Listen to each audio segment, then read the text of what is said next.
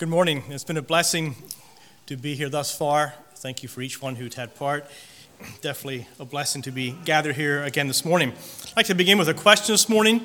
It does not necessarily tie in with the message, but just a question to get our minds thinking. And the question is this: do people know the real you? Or we could ask it, do people truly know who you are?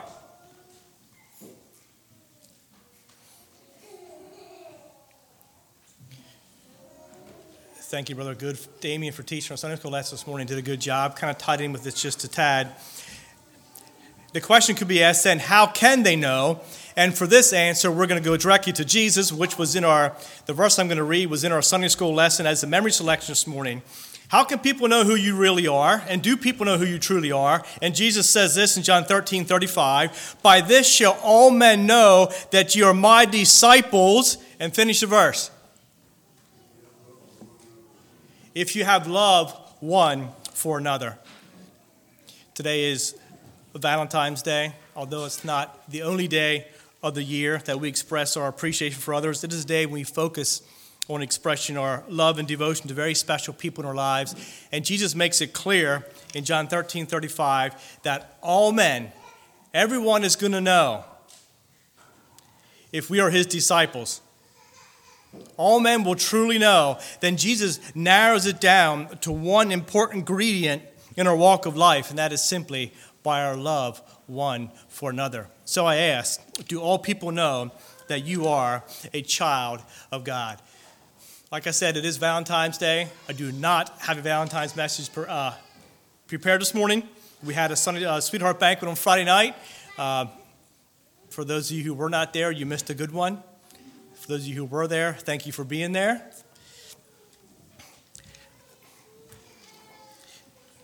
Of all people that were there was one person that was very nervous. And if I would ask you to guess who it was, I don't think you could. So I'm going to tell you who was nervous there on Friday night. Our moderator. Who would have thought it? Zach did a good job. The title for the message this morning is Spiritual Blindness, the Cause and the Cure. A few months ago, while I was at work, I was asked, they said, "Hey, Liam, do you want another vehicle?" I'm in sales, spent a good bit of time on the road, and I drive a company car. And they said, "Do you want another one?" So I asked a few questions and looked at a picture quickly and said, yeah, sure. Basically, the exact same thing I had been driving, lower mileage, different color. Fast forward to the day it showed up, I moved my stuff from my previous sales vehicle into this one and headed out for a sales meeting. Went through the tool booth in Morgantown and around the ramp to go head east on the Pennsylvania Turnpike. I put my left turning signal on to merge into traffic, and I looked in my mirror and I detected that I had a problem. Now, there's a good possibility if you were driving this vehicle, you would have thought everything was fine. But I detected what I like to call this morning as what I think is a major problem. And the big difference between the car I just moved out of there was a big difference. The one I moved out of to one I was moving into. And the difference was a small thing that I call a blind spot mirror. And you're thinking, what's so big? Why is that a major problem? Well, the previous car back that I was driving, I had purchased blind spot mirrors for that. I stick them on my mirrors so I can see to drive. But they don't work very well to peel them off and reuse them. So without a blind spot mirror, there could be a car traveling beside you that you simply cannot see. A standard mirror, which most of your cars have, if there's a car in the left lane and traveling back about 100 feet and you look in your standard mirror, you can pick it right out. But when that car comes up beside you, but not front far enough where you can see it by looking out the mirror, but just right to your left a little bit, that's a blind spot, and you cannot see that car. Sometimes if someone's passing you, just watch your mirror as they come up, and when they're way back, you'll see that car. Then all of a sudden they're going to disappear, then they're going to reappear again. And that is the blind spot mirror. So I purchased these 3-inch round mirrors, stick on the lower left-hand corner of each mirror. That way I can see to change lanes. And if you watch bigger trucks on the road, Most, if not all, have a blind spot mirror, and theirs are pretty big. I've seen some that have two. They have one on their regular mirror, they have one up in front of their hood, and some have one right above their door. And I look at that as seeing, knowing your surroundings is key, and also so is safety. So I'm headed down the road, and I thought, well, you know what? Maybe I'll just learn to drive this car without blind spot mirrors. All you have to do is every time you want to change lane is look over your shoulder. No car there, that's fine. Then you pass, you want to get back over, no car there. And yeah, soon I'm thinking some neck issues and so on. Day 2, I stopped at the auto parts store and I put blind spot mirrors on this car. And if you don't travel a lot, you don't think about it, but I'm changing lanes constantly. And if you don't have a blind spot mirror, you cannot see that. A tip for you fathers who are having children that are going to start driving, I put blind spot mirrors on the cars for my children to learn how to drive. Then you do that parallel park they back in. Instead of adjusting the mirror, they can just see exactly where they are at. Don't head out tomorrow and buy a bunch of these things, but they do help as you travel. So physical sight was not the problem, that I could not see that car beside me. There's just a small spot that a standard mirror is not going to reveal, and the blind spot solved that problem. So that's just a little detail on driving with blind spot mirrors. But what about spiritual blindness? Think about spiritual blindness. Can that be solved with a blind spot mirror? No, I don't think so. Well, what is spiritual blindness? A person who is spiritually blind is one who is unable to see the truth, similar to being unable to see that car just right beside you. A spiritual blind person does not want to or simply refuses to believe in God. Does physical sight have any effect on spiritual blindness? No, they're not. The two are not tied together. And if you think about it and spend some time meditating on the idea of spiritual blindness, it turns out that spiritual blindness is a choice. Because spiritual blindness is a term used for those who listened to the Word of God, those who have heard the truth, those who've been exposed to Scriptures, so they know what the Word says, but then they make a choice. I will not allow the Word of God to penetrate my heart and my life. Thus, spiritual blindness is what we find. When you read in the Gospels, you will quickly notice how most, not all, but most of the Jews completely rejected Jesus. The Jews simply could not see him as the Son of God. In their mind, Jesus was the carpenter's son. You go to John 10, you'll see how the Jews actually reached down and picked up rocks, and their intention was they're going to stone Jesus because he referred to the fact that he was the Son of God. We're talking about they were blind. While the Savior was directly talking to them, they were blind and refused to obey him. Why? I asked that question and I started doing some research, and I realized the Jews' rejection is a broad subject. So to narrow it down, the simple truth is Jesus is not part of Jewish theology. They just refused to accept him. Sad, so sad, spiritually blind. Try to make practical applications as we go through this morning. So number one, I only have 2 points, the cause and the cure. So point number one, the cause of spiritual blindness. What do you think is the main cause for spiritual blindness? In his book, Jesus, Yesterday, Today, and Forever, Bruce Marchino wrote, and I quote, "There are many who were blind 2,000 years ago. Many were crippled, many whose sons and daughters and fathers and mothers were demon-possessed or dead, or languished neck-deep in the pits of the worst kind of poverty, yet would choose that blindness, that lameness, and that death rather than bend a single knee or shed a single tear in his presence." He goes on to say, you see, there's a blindness far worse than not being able to see. I'm reading this to get up to the answer of what is a main cause for spiritual blindness. And maybe you have the answer, but think about it. There's a paralysis far worse than legs that are bent and twisted. There's a death far beyond the tomb, a demon possession far beyond its fits of lunacy, a poverty far more devastating than starvation. It's a disease that Jesus longed to heal and liberate his children from more than any other 2,000 years ago, more than any other today. It's the filth of filths and the hell of hells. It is pride, self-righteousness, self-justification, self-pursuit, and self-reliance. End quote. We talked a little bit this morning about the Pharisees in our Sunday school lesson. And they just couldn't see past the fact who Jesus was. And we're going to talk about the Pharisees a little bit later on here this morning as well. But how many times are we blinded by, according to the writing that I read there, self is the main cause for spiritual blindness. We get self in the way, and we can't see the real meaning or what Jesus has for us. Self gets in the way, and what happens is it's going to shield or hinder our sight of the clear view of the Master, and thus causing spiritual blindness. Is it any wonder that Jesus told us, if any man will come after me, let him, step number one, Jesus said, let him deny himself and take up his cross and follow me. The desire to follow Jesus is truly commendable, but it's knotted with the fact we need to get self out of the way if we want to truly and wholeheartedly follow Jesus Christ. Listen as I read, and you're going to hear me say me first 2 times. And it came to pass that as they went that way, a certain man said unto the Lord, I will follow thee whithersoever thou goest. And Jesus said unto him, foxes have holes, and the birds of the air have nests, but the Son of Man hath nowhere to lay his head. And he said to another, follow me. But he said, Lord, suffer me first to go and bury my father.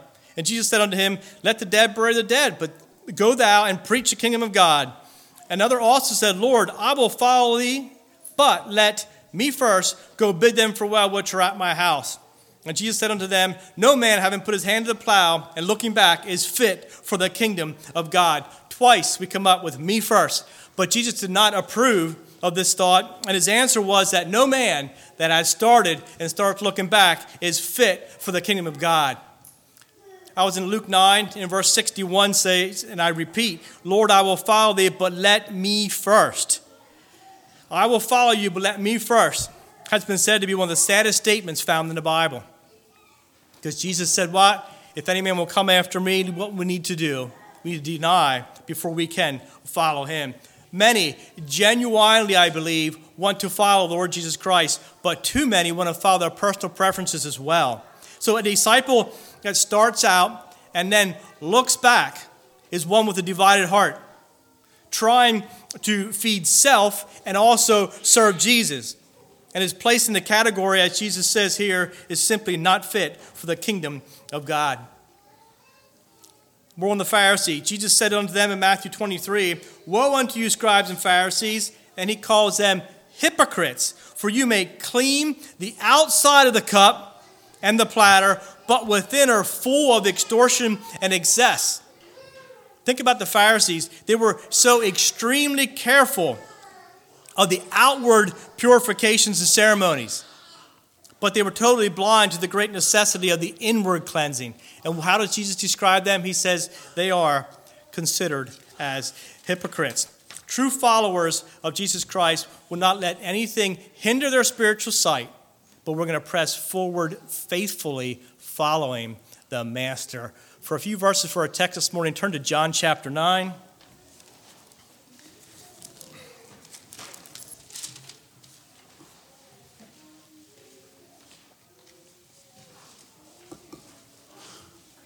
John 9, 39 to 41. And Jesus said, for judgment I am come into this world, that they which see might not see, and they which see might be made blind. And some of the Pharisees which were with him heard these words, and said unto him, are we blind also? Jesus said unto them, if you were blind, you should have no more sin. But now you say, we see, therefore your sin remaineth. Jesus says that they which see might not see, and that they which see might be made blind. What Jesus is referring to here? Physical sight or spiritual sight? Chapter 9 of John is the account how Jesus gives sight to the blind man. This man was physically blind, could not see. After Jesus healed him, he was asked by others, how did he receive his sight? And in verse 11, the man called him Jesus. He said, Jesus healed me. Then you look at verse 17 and notice the progress that we see here, the progression. He called Jesus a prophet. In verse 33, it goes to the point of him calling him, he said, from God, and implied to the Son of God in verse 35. And then in verse 38, he called him Lord. And what we see here is a man's progress from darkness to light, not only physically, but also spiritually. And then Jesus gets into his mission for coming to the earth. In verse 39, he came to judge the world. And this statement seemed to contradict John 3:17, where Jesus said, for God sent not his Son into the world to condemn the world, but the world through him might be saved. And what we need to note here, is Jesus, his primary purpose for coming to the earth was not to judge, but to save. He came to give sight to those who were blind, but wanted to see. And referring to the man who is seeking and searching for salvation. Jesus is able to bring light. He is able to remove hindrances from those who cannot see the truth, and he's able to provide sight. But it's possible only when the man truly desires to see things from a spiritual perspective and turns to Jesus Christ for his assistance. And I'm getting a little ahead of myself for the final point, but Jesus, as we're going to see just shortly, is a cure for spiritual blindness. Following self is living in darkness. Self is going to blind us from the truth and shield us from the true light. Yeah, Jesus came to save. He came to give sight. And there is a promise of a blessing in that part of the verse. But the end of verse 39, he says, those who see might become blind. And it seems a little confusing. First he said, those which see not might see. So he's coming to open our eyes. Then he said, those which see might be made blind. So how is Jesus going to judge this second part, the people in the second part of verse 39?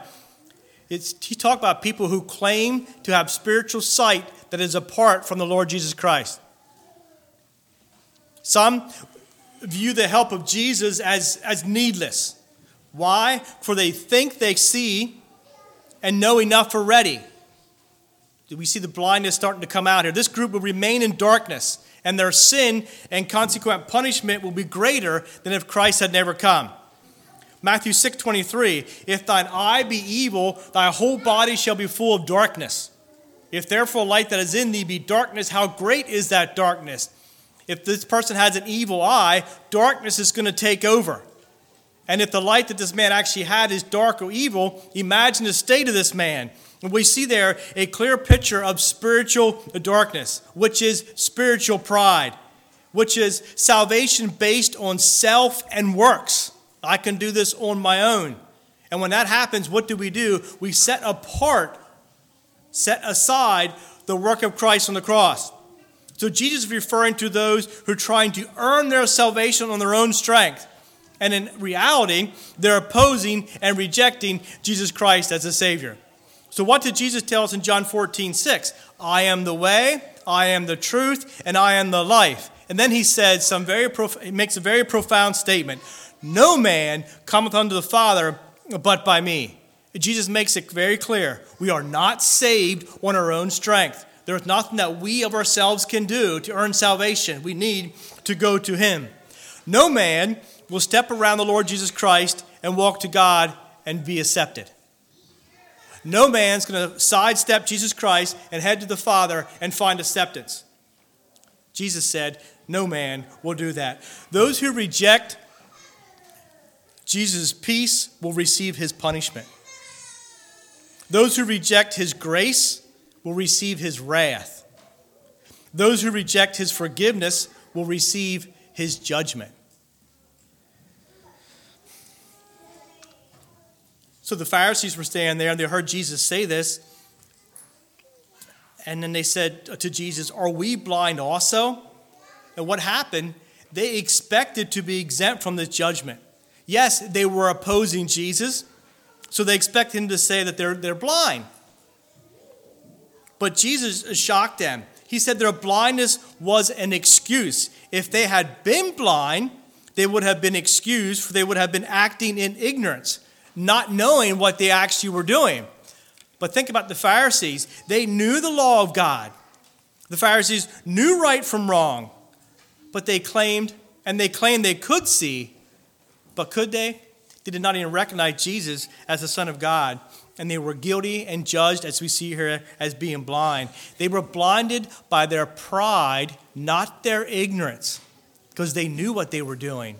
They were well aware and well-learned people. By choice, we come back to that, they didn't understand, preferring the darkness of their own self-interest into the light of Christ. I'd rather stay here in my own self-interest than to become enlightened by the light of Christ. If their eyes would have been truly opened, what would they have done? The same as we see in verse 38, where the blind man fell at Jesus' feet and worshiped him. They would have followed his example. Another quote from that book, Jesus today, yesterday, today, and forever. He says, and I quote, "If anyone should have recognized that Jesus was the Messiah, it was the Pharisees and teachers of the law. They fought Jesus tooth and nail and stood as his enemy every step of the way. They studied scriptures like no one else. They lived it and breathed it." So picture the Pharisees watching Jesus ride a donkey and the people hailing him as king, just like the scriptures say. And they missed it. There was Jesus standing in front of them in human form, in human flesh, and they missed it. He was there in the dirt with the poor and needy, and they missed it. There he was, exploding with the Spirit of God, opening the eyes of the blind, lifting the dead from their graves, begging them with tears and confrontation to turn from their petty displays, to dive to the knees and from the bottom of their hearts to crave authentic righteousness, kingdom faithfulness, and praise that comes from God, not man. But they missed it. Heartbreak of heartbreaks, they opted for stubborn pride despite of the obvious, and they missed it and kept right on missing it. Why? We could ask why. Because Jesus was not who they wanted him to be. They were looking for splendor, worldly riches, earthly thrones, politics, rules, and regulations, and this was not who our Jesus is, but he is so much more. And that brings me to my second point, the cure for spiritual blindness. As I mentioned before, Jesus is the cure for spiritual blindness. And he makes it so clear. This is not a secret. He makes it clear in John 8:12. Jesus said, "I am the light of the world. He that followeth me shall not walk in darkness, but shall have the light of life." Spiritual blindness is walking in darkness. But along comes Jesus, the light of the world. And one thing that we need, there's many things, but one thing I'm going to point out that we need to be aware of, as man, we have a great need. As man, we have a great need. Some people may not be aware of it, others refuse to admit it, but there still is a need for man. As man, we are in darkness. And the great need is for man to follow the light of the world, which is to follow the Lord Jesus Christ. When we follow our Lord, there will be no blind spots, for we will be able to see clearly. No blind spots. He's going to take care of that. Jesus, the light, tells us that he is holy, righteous, and pure. That's who we're to follow. That's who we're to become like. He is our example. Light is a symbol of purity and holiness, and that is Jesus. Light means the absence of darkness and blindness. It has no spots of darkness or blackness, no sin and no shame. Are we walking in the light, or are we groping about in spiritual darkness? Jesus, the light, reveals. His light clearly shows the nature, the meaning, and the destiny of all things. His light shines in, his light spots, his light opens up, it identifies, it illuminates, and shows things as they really are. We cannot hide from him, for he is the light. And his light shows us the truth about the world, about man, and about himself. Jesus, the light, he guides. He allows man to walk out of darkness. No longer we have to grope and grasp and stumble about trying to find our way through life, but we need to go to him. The path, when we do that, the path of life will be clearly seen, for he will be our guide. Jesus the light does away with darkness and chaos. He wipes away and erases the darkness. You see the answer for spiritual blindness? Jesus takes care of the darkness that people are in. And because of that, he can confidently promise that when we follow him, we too will be walking the light. On our part, it takes surrender. It requires the dedication. And commitment is a key ingredient that we can follow Christ. Remember, we left self back a long time ago when we said yes to Christ. Now we're not going to be looking back, for we are following the Master. We're not going to be stumbling through life, but we're going to be clearly placing our feet in his footsteps and walking on the well-lit path. Darkness refers to the world of the natural man who does not know Christ or refuses to accept him. The natural man walks in ignorance of Jesus Christ, stumbling and searching about in the world. His only hope is the hope of living life before death overtakes him, so different from those who are walking the light. This man walks in darkness, ignorant of the real life here, now and hereafter, but it's not the case for those who are following Jesus Christ. And Jesus makes a startling statement there in John 8. I repeat, I am the light of the world. He that followeth me shall not walk in darkness, but shall have the light of life. And what he says here, we're either walking in darkness, stumbling and staggering about in a lost state of blindness, or we're walking in the light with Jesus, the light of the world, and one day at a time until we meet him face to face. I ask this, what is Jesus to you this morning?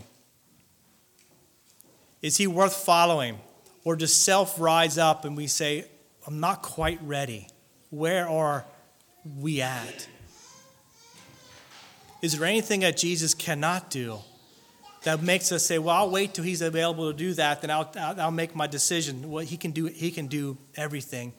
What is Jesus to you? When somebody mentions the word Jesus, the name Jesus, what does that mean? And I know I quoted this book twice. Allow me to do it one more time. How does one describe one who was utterly indescribable? Is there a word that means joy, but is beyond incomprehensive joy?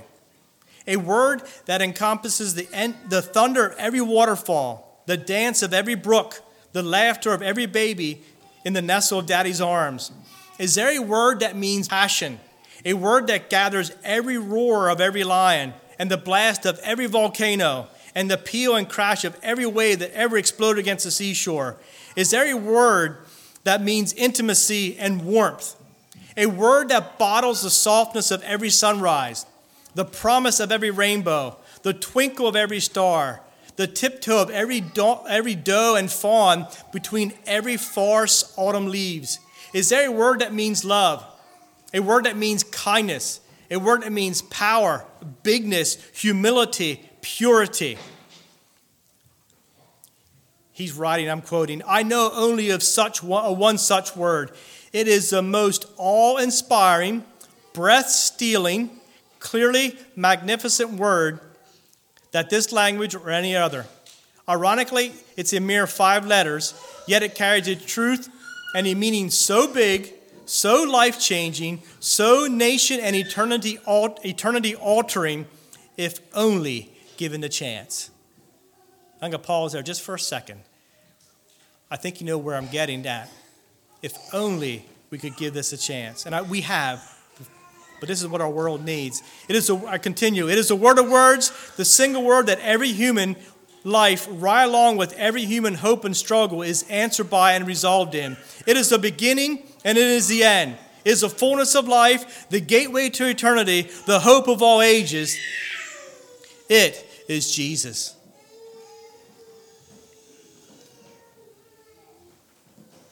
We all have goals. We all have things we like to do. We all have plans for the week. We need to set some things aside, just focus on what really is important. What is your perspective of Jesus Christ? I use that simple little blind spot mirror to help me navigate the highways in life.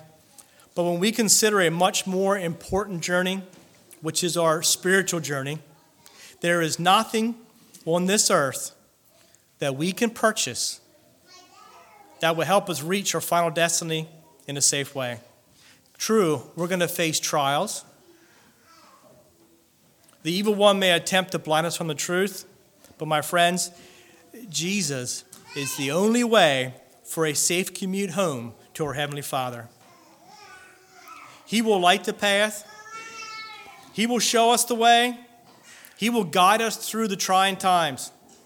He is there to remove the darkness, to reveal hidden sin, to remove the blind spots. He will keep us from stumbling and falling, and he will usher us in to the very presence of God. The promise and blessings that we look at this morning are for those who are willing to deny self, to take up the cross, and to follow him faithfully. May this be referring to you as well as to me. And there is a lot of verses we could look at on this subject, but I'm just going to close with one verse here from Ephesians 5:8. For ye were sometimes darkness, but now ye are light in the Lord. And then the admonishment for all of us this morning is walk as children of light. Let's bow our heads for a word of prayer. Our Father in heaven, we come before you this morning. We're just so thankful, Lord, that you are the light of the world. Thank you, Lord, that your light shines in and can reveal hidden problems, but you can cleanse us from within. And Lord, I trust that each soul here this morning is walking in your light. If there is one here this morning that is not, I pray for that soul and I ask, Lord, that they can make it right before it is forever too late. Help us, Lord, not to let self get in our way that will hinder us, our spiritual side of you. Help us, Lord, not to be walking in spiritual blindness.